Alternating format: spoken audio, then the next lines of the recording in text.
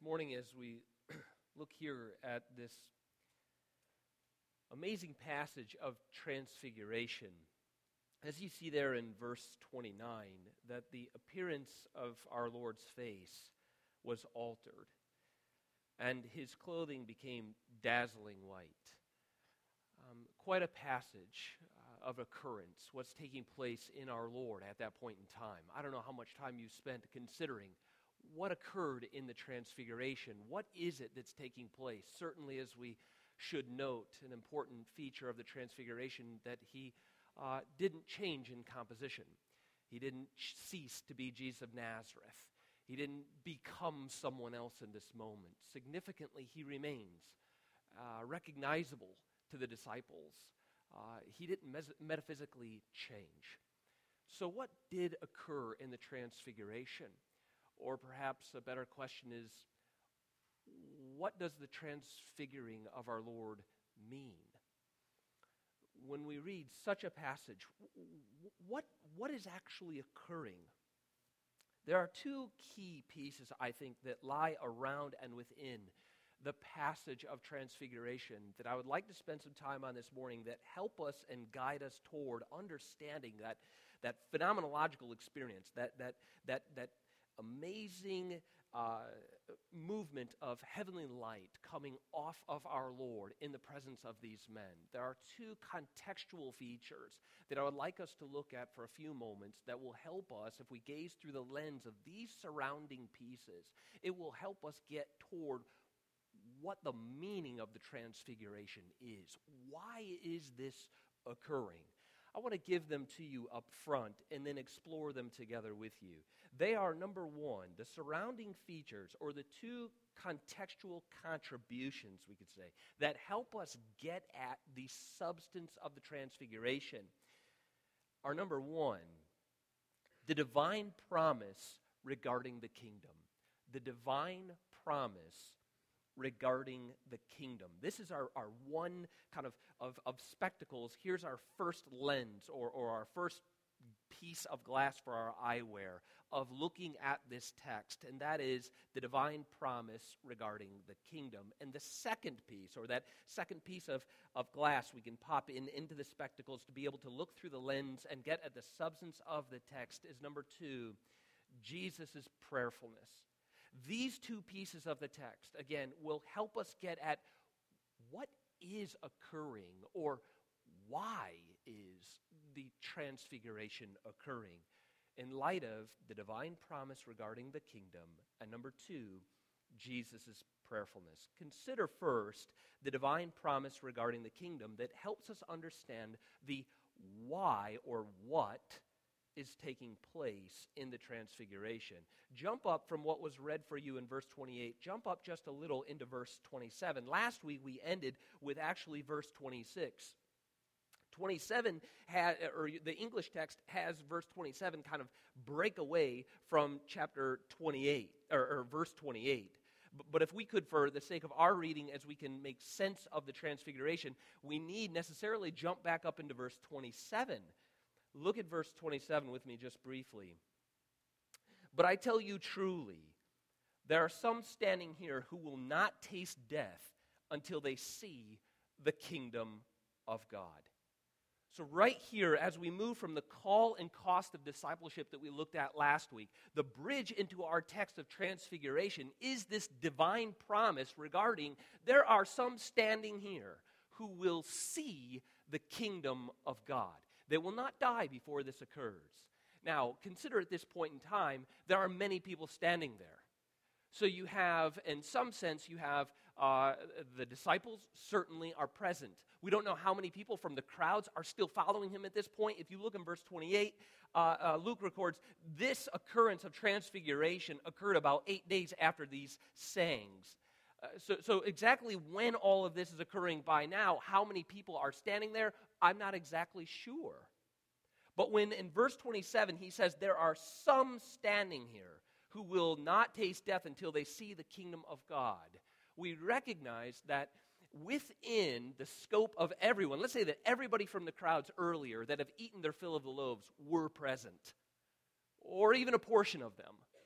anyone at this point in the story, anyone at this point in the gospel who has either heard the word of God preached or seen it displayed in power, whether it be over miracles of the provision of the bread with perhaps some of the people here, or it be with the healing of an individual, or raising someone from the dead, or if they had seen the power where Jesus calmed the seas. In that sense, many people had already seen or observed the kingdom of God. So already somewhere within this text there is a distinction being made between Jesus' earthly ministry and his future coming glory. There is some distinction being made in the kingdom of God, in its display, in its power, that is not simply comprehended in the preaching of the word, is not comprehended in the miracles that have been displayed. There is some distinction that he is making between there are some standing here who will not die until they see the kingdom of God. Now, who are these individuals that are going to see in some measure a fuller disclosure of the kingdom of God? Because again, it's not that no one had heard it and no one had seen its power, but there is something more complete. There is a fuller disclosure to come. So, who are they? Well, if you follow the text from verse 27, again, I tell you there are some standing right here who will not taste death until they see the kingdom of God. Now, about 8 days after these sayings, he took with him Peter and John and James and went up onto the mountain to pray. Now we're getting insight into who was standing there, and a subgroup out of that, those people who were standing there, who are about to witness something distinct from his earthly ministry. They're going to observe some that were there, Peter, James, and John. Now narrows the group over who is not going to die until they see the power of the coming kingdom. So consider the selection. Why would it be just Peter, James, and John? We'll jump back over into chapter 8, a passage that we've already covered a few weeks ago. But it's not that surprising that the Lord makes this particular selection here. Look back in chapter 8. He has already indicated this select group to us. Beginning in verse 49, you recall the situation, this Jairus' daughter, she is ill. He has asked, it's a 12-year-old girl. He has asked the Lord to come to perform a healing, to help her before she dies. And then these events occur in verse 49. While he was still speaking, someone from the ruler's house came and said, "Your daughter is dead. Do not trouble the teacher anymore." But Jesus, on hearing this, answered him. What a wonderful passage this is. Do not fear. Only believe, and she will be well. And when he came to the house, he allowed no one to enter with him except Peter, John, and James, and the father of the mother of the child, and mother of the child. And all were weeping and mourning for her, but he said, "Do not weep, for she is not dead, but sleeping." And they laughed at him, knowing that she was indeed dead. But taking her by the hand, he called, saying, "Child, arise." And her spirit returned, and she got up at once. And he directed that something should be given to her to eat, that evidence of resurrection. 56, and her parents were amazed, but he charged them to tell no one what had happened. So already in that instance, we have him come to the house, and then many people standing within the foyer of the home, or many people within the family room of the home, and he allows only to go with him to see this resurrection event, Peter, James, and John.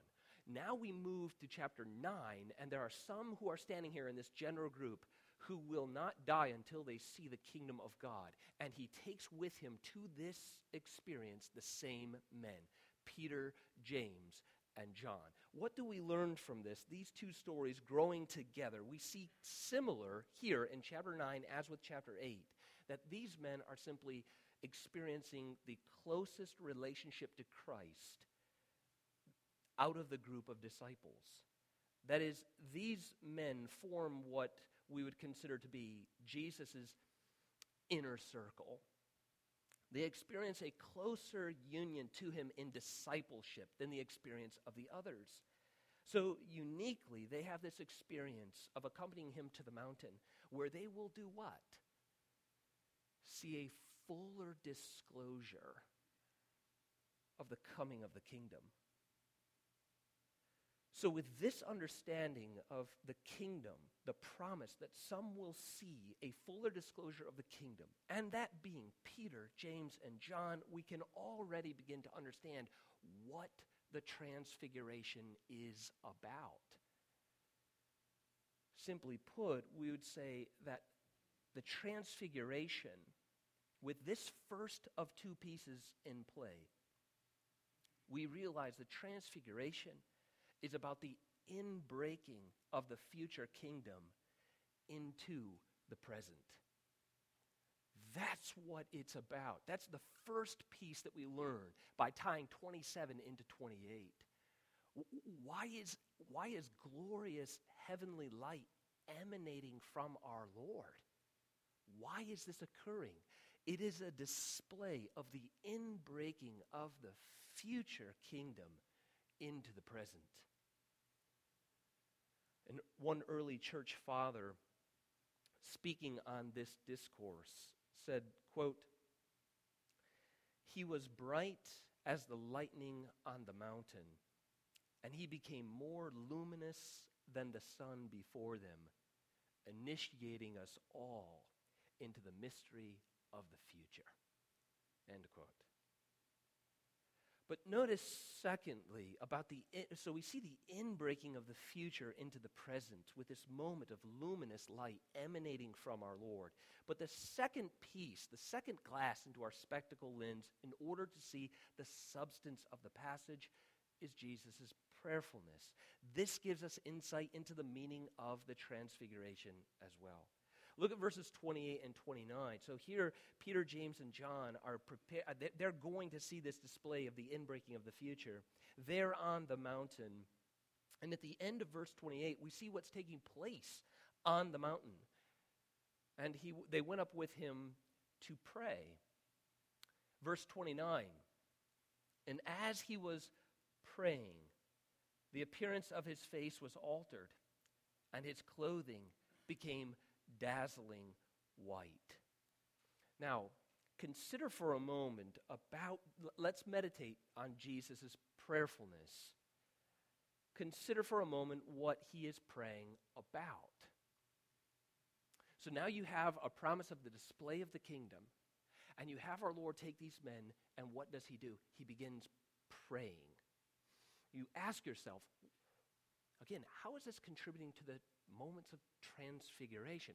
Well, what is he praying about? Does the text give us any indication? Well, consider just earlier in verse 22 and 21. Verse 21 of the same passage gives us insight into what is he up there praying about. Verse 21, "And he strictly charged and commanded them to tell this to no one, saying, 'The Son of Man must suffer many things, and must be rejected by the elders and chief priests and the scribes, and he must be killed, and he must be raised on the third day.'"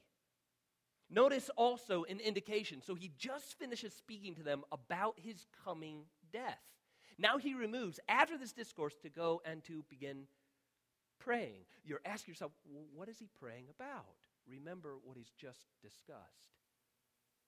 Now, look forward in the passage and consider how this continues to build. Look in verse 30, where it says, "And behold, two men were talking with him, Moses and Elijah, who appeared in glory and spoke of his departure, which he was about to accomplish at Jerusalem." Look in verse 51 of the same passage. Again, we're asking ourselves, what is it that he's praying about? He spoke to them about his suffering. He spoke to them about his death. Now he's praying and he's speaking, and it's about Jerusalem. Verse 51, "When the days drew near for him to be taken up, he set his face to go to Jerusalem." Verse 53, "But the people did not receive him because his face was set toward Jerusalem." if we were to just briefly answer in one way, what is it that our Lord is here on the mountain with these men praying about? It is these very events. Praying about his suffering. It is praying about what is to come. It is praying about Jerusalem. Here our Lord is praying about his obedient death on behalf of his people. He is pouring out his concern with his face set toward Jerusalem. The ones who are within earshot of our Lord's prayer as the Son of Man and the obedient Son of God, who must suffer many things, is Peter, James, and John. Consider one other key indicator in this text that I think gives us insight. Again, as we move towards answering the question, what is the Transfiguration then? So we see it's in some sense an inbreaking of the future in reference to the kingdom. And now we're connecting it also to the spirit of prayer and the content of our Lord's prayerfulness. One other key indicator within the text that helps us grasp what the content of his prayer was is verse 30 and 31. Look real closely with me once again in verse 30 and 31 in order to grasp what is our Lord praying about. Verse 29. And as he was praying, and that's important, consider the movement of the passage. It's during his prayers. So that's connecting what's going on in the Transfiguration. As he was praying, the appearance of his face was altered, and his clothing became dazzling white. And behold, now you're sticking with as he was praying. Two men were talking with him, Moses and Elijah, who appeared in glory. And what were they speaking about during the prayerfulness of our Lord? What was the content of their speech? What was going on? They spoke of his departure. And notice the last phrase very carefully, which he was about to accomplish at Jerusalem. There are three things that stand out from this text that I want to put forward to you that help us understand what exactly is going on in the discussion between Moses, Elijah, and Jesus. And this is connected to, or helping us understand, why the emanation of light. Why is the Transfiguration occurring? Or what does it mean that he began to emanate heavenly light? Three things that they spoke of, I think we can see within this text very clearly. Number one, as our Lord was praying and speaking with Moses and Elijah, they spoke of fulfillment. This is important as we read the passage. Moses and Elijah represent the entirety of the law and the prophets. Consider the appearance of these two men. All that they spoke of, all that they preached, all that they promised, all that they foretold is coming to fulfillment in the man Jesus of Nazareth, in the Son of God. So you see, as Moses and Elijah appear, as our Lord is praying about, I must suffer, I must endure, I must be rejected, I must be killed, and I must be raised. And then he moves to quietness of a mountain, taking with him who will see the kingdom of God in breaking in time and space. Peter, James, and John, what is he speaking of? Here's Moses, here's Elijah.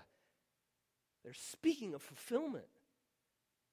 It is as if the entirety of the Old Covenant, the entirety of the Old Testament, represented by these two heads of state in the Old Testament, the entire Old Covenant Scripture stands to say that everything pointed to and is coming together into the Lord Jesus Christ. That's what the disciples should have recognized. That's what they should have seen. They spoke of fulfillment. Number two, what else filled out this prayer in this speech between Moses, Elijah, and Jesus? Number two, they spoke of redemption. This is significant, of course, but notice how it's told to us in the text. There's a term that stands out to us in verse 31 that gives us insight into the content of his speech as redemption. The term you'll notice there in verse 31 is departure. So he's talking with Moses and Elijah, who'd appeared in glory, and they spoke of his, and the term in the Greek text is actually exodus. That's significant. That it's not just simply that he is going away, but what his going away through the cross means. They're speaking of his exodus. One commentator makes this comment. He says, quote, "The term exodus refers not simply to his death, but also to the way his death would lead his people out of the world and into the promised land." That's what they're speaking about. That's where his heart is burdened. That's why he removed himself for prayer. He's speaking to Moses, the figure, the forerunner of Exodus events, the leading of the people of God out of slavery and into a promised land. This is significant. This is why Moses is there. This is why Moses and Jesus speak, and this is what they speak about. Our Lord, that is the Son of Man who must suffer. Not that he might, but he must. In order that he might lead you out of sin and slavery and into the promised land. This is why he's about to emanate light in the text. They're speaking of redemption. The third piece there, so as they speak of the entirety of the Old Testament being fulfilled in Jesus of Nazareth, our Lord, and they're speaking of his leading his people out and in to the promised land through redemption and his must dying, his must suffering, and his must being raised, they thirdly spoke of victory. This is a beautiful aspect of the text. It is already accomplished. They speak with one another in terms of victory. Notice how we see this in the text. So they speak of his exodus. And notice how they're speaking about it, which he was about to accomplish at Jerusalem. Do you see? Moses and Elijah speak with Jesus in reference to his obedience on the cross in terms of victory and accomplishment. What is it, though, we must think is he accomplishing? Tie it back to Exodus. You see, his death is an accomplishment because his death is on our behalf. His death is an accomplishment because his sacrifice on the cross is for our sin, not his own. His death is an accomplishment and a victory won for all his people in order that he might accomplish our exodus, our deliverance. So they speak of it in terms of accomplishment. But what does that have to do then, finally, if we take the promise of the kingdom that now Peter, James, and John are moving into this experience in the mountainside. Our Lord is then, with this sense, with Peter, James, and John, our Lord is now moved in prayer, and he is speaking with Moses and Elijah about accomplishment. Now, what do these two pieces of spectacle, that you look at the text then, what then does that mean, or attach? How does it attach to the emanation of light? I would suggest to you this.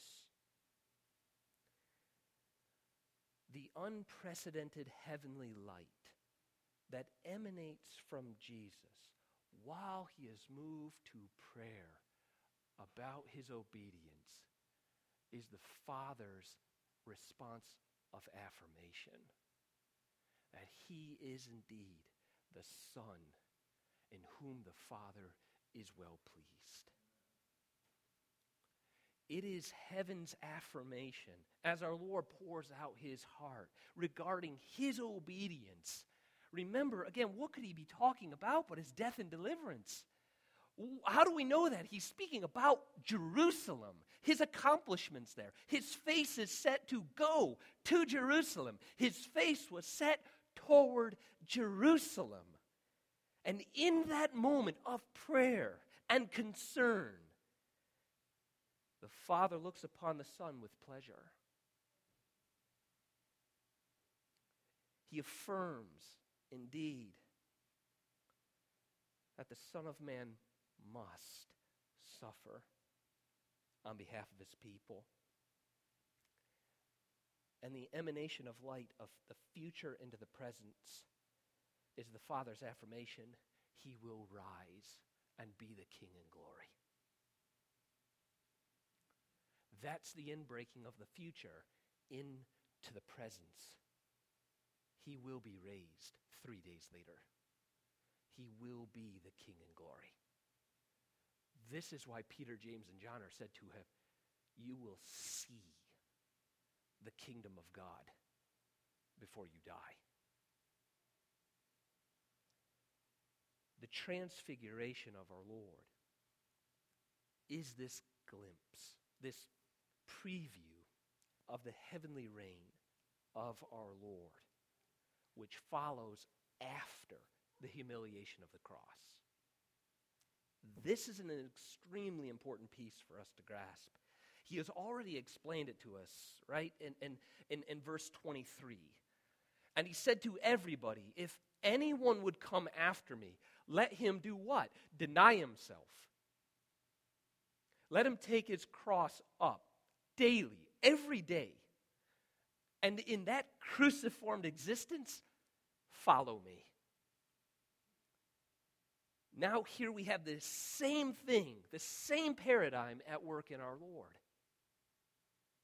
He is heading toward Jerusalem. He is the King who is on the cross. Why is this so important to recognize that the cross and glory are inextricably linked in the life of our Lord? Why? Think about that just for a moment. The cross and glory are inextricably linked in the life of Jesus. Because once again, as followers, the cross and glory are inextricably linked to our life as well. We follow a cruciform path. Trial and tribulation, difficulty and challenge. Living by faith, not things that we can simply see, observe, touch, and taste. We're on a pilgrim's journey of difficulty and tribulation, turbulence in life. But it's no different than as we see, as disciples, we would follow the path of our Lord, who also is a king on the way to the cross. Glory comes after the cross. But finally, notice the heavenly affirmation of the Father upon the Son goes beyond the emanation of inexplainable light. It moves to command. Notice the response of Peter here. Verse 32, now Peter and those who were with him were heavy with sleep, something they seem to do quite often in moments of prayer. But when they became fully awake, they saw his glory. So see, that right there you have it. There are some standing here who will not die until they see the kingdom of God. When they woke up, they saw his glory. They saw the light. They saw what was taking place. They saw him transfigured. And they saw the two men who were standing with him. And as the men were parting from him, Peter said to Jesus, Master, it is good that we are here. Let us make 3 tents, one for you, one for Moses, and one for Elijah. Not knowing what he was saying. And as he was saying these things, he's still speaking. A cloud came over and overshadowed them, and they were afraid as they entered that cloud. And a voice came out of the cloud saying, This is my Son, my chosen one. Listen to him. And when the voice had spoken, Jesus was found alone. And they kept silent and told no one in those days anything of what they had seen. Consider the divine command here. First, notice Luke's editorial comment about Peter. Do you see it at the end of verse 33? Not knowing what he said. You see, Peter was excited here as he's looking upon the glory of Moses, undoubtedly, wonderfully leading the people of God, leaving a tremendous legacy, one that Peter was undoubtedly immersed in and familiar with. And then you have Elijah, again, a tremendous head of the prophets, just full of joy and excitement at seeing Elijah. And so a very natural response, and we say natural because Luke wants us to. He says he didn't really know what he was saying. But a very natural response of Peter is to say, hey, this is great. There's so much to honor and love about all 3 of you. This is good for us. Tabernacle among us. Everybody stay. Let's have a feast. Let's learn. Let's honor. Let's sit at your feet. Let's be together. This is good for us, Jesus. Good idea. We should have everybody stay. Let's be together. And again, Luke says he just didn't get what was going on. And so God graciously, yet severely, speaks to each of them in the cloud. And he gives them this important command for each and every one of us this morning. He says in verse 35, as you saw there, the response to Peter, it's good that we look at everybody. We recognize all. And God says, no, this one, this Jesus of Nazareth, who at the end is standing there all alone. This is my Son. Listen to him. You see, what God makes thunderously clear to Peter, to James, and to John is that what is true of Jesus, this is significant for us at the conclusion of our time together as we move to the Lord's table. What is true of Jesus is not true of Moses, is not true of Elisha, and is not true of anyone else in human history either. You see, while Moses significantly and importantly pointed to the glory of God in his ministry, Elijah does the same, pointing people to the glory of God. Jesus alone is the glory of God. This Peter didn't know what he was saying when he said, let's have everybody stay. No, Jesus uniquely, solely, is the Son of God, the glory of God. He no more points. He is its sum total, the glory of God.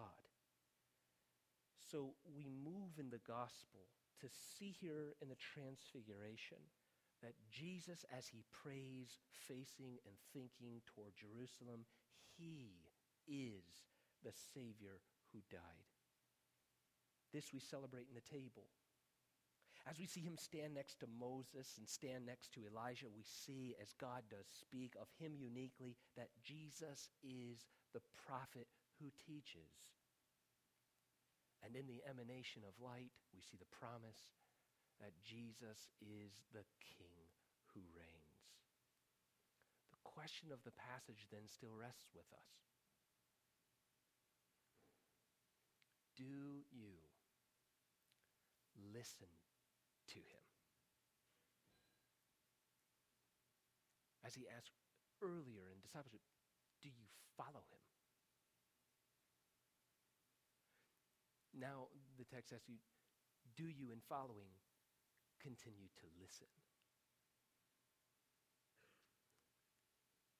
Let's pray. Father, we thank you for this text and the supremacy of Jesus Christ. We thank you for the inbreaking of the presence of the future in our hearts, that we belong to you, that you are the risen King and we are your kingdom citizens. We thank you for our adoption and our sonship and our being in you as daughters and sons of God. We praise you for your supremacy. We eat at your table. We have heard you in your word. Let us taste you in this table. Thank you for graciously condescending to us through these elements, that, Lord, we would be assured. Oh, that we doubt. You graciously provide even a physical way of us to be reassured of your promises. Thank you for your obedience in going to Jerusalem. Thank you, Father, for raising the Son 3 days later. Thank you for your promise to return for us. As we journey, let us live by faith. In Jesus' name I pray. Amen.